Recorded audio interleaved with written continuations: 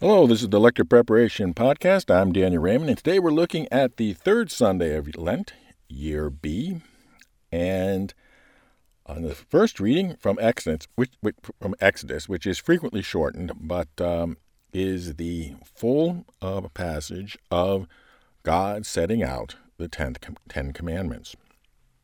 And so this is a reading of great power and authority, and not messing around. It isn't a storytelling reading like a lot of the book of Exodus.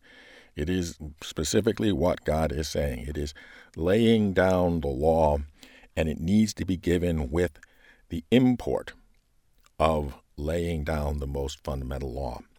And so therefore, take your time with it, be slow, be authoritative, separate each one of the rules with a good 4-beat pause, so that there is plenty of time for the importance of each rule to have its place of importance. A reading from the book of Exodus. In those days God delivered all these commandments. I, the Lord, am your God, who brought you out of the land of Egypt, that place of slavery. You shall not have other gods besides me. You shall not carve idols for yourself, in the shape of anything in the sky above, or the earth below, or in the waters beneath the earth. You shall not bow down before them, or worship them. For I, the Lord, your God, am a jealous God, inflicting punishment for their fathers' wickedness on the children of those who hate me, down to the 3rd or 4th generation, but bestowing mercy down to the 1,000th generation on the children of those who love me and keep my commandments. You shall not take the name of the Lord your God in vain, for the Lord will not leave unpunished those who take his name in vain. Remember to keep holy the Sabbath day. 6 days may you labor and do all your work, but the 7th day is the Sabbath of the Lord your God. No work may be done then either by you, or your son, or daughter, or by your male or female slave, or your beast, or by the alien who lives with you. In 6 days the Lord made the heavens and the earth and the sea and all that is in them. But on the 7th day he rested. That is why the Lord has blessed the Sabbath day and made it holy.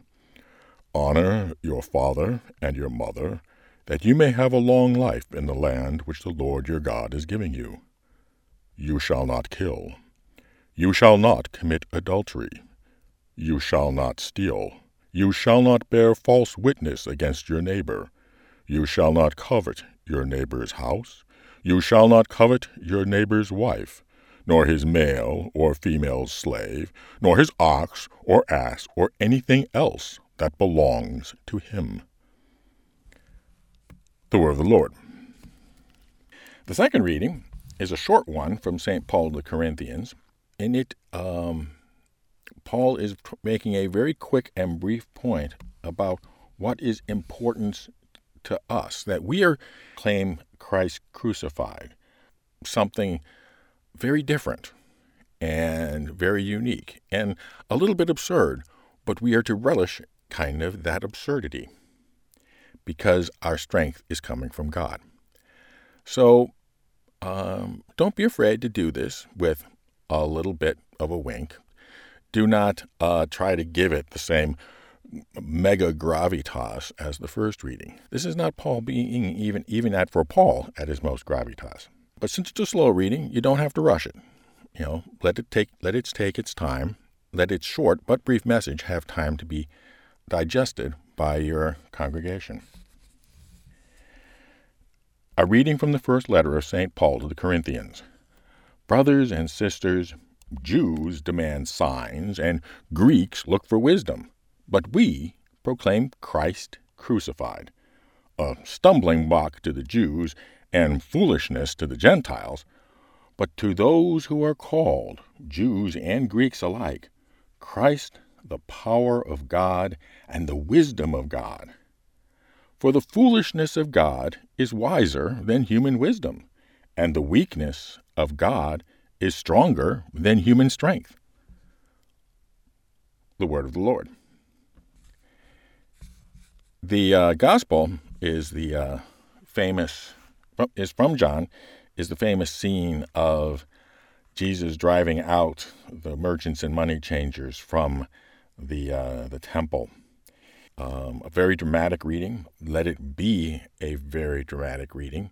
Let your words bring forth the scene itself and the emotions and the action.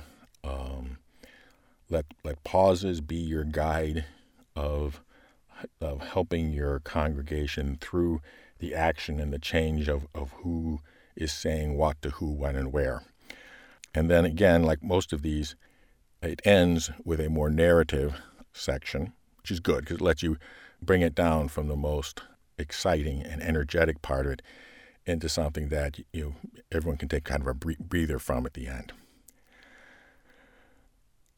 A reading from the Holy Gospel according to John. Since the Passover of the Jews was near, Jesus went up to Jerusalem. He found in the temple area those who sold oxen, sheep, and dove, as well as the money changers seated there. He made a whip out of cords and drove them all out of the temple area with the sheep and the oxen, and spilled the coins of the money changers and overturned their tables. And to those who sold doves he said, "Take these out of here. Stop making my Father's house a marketplace."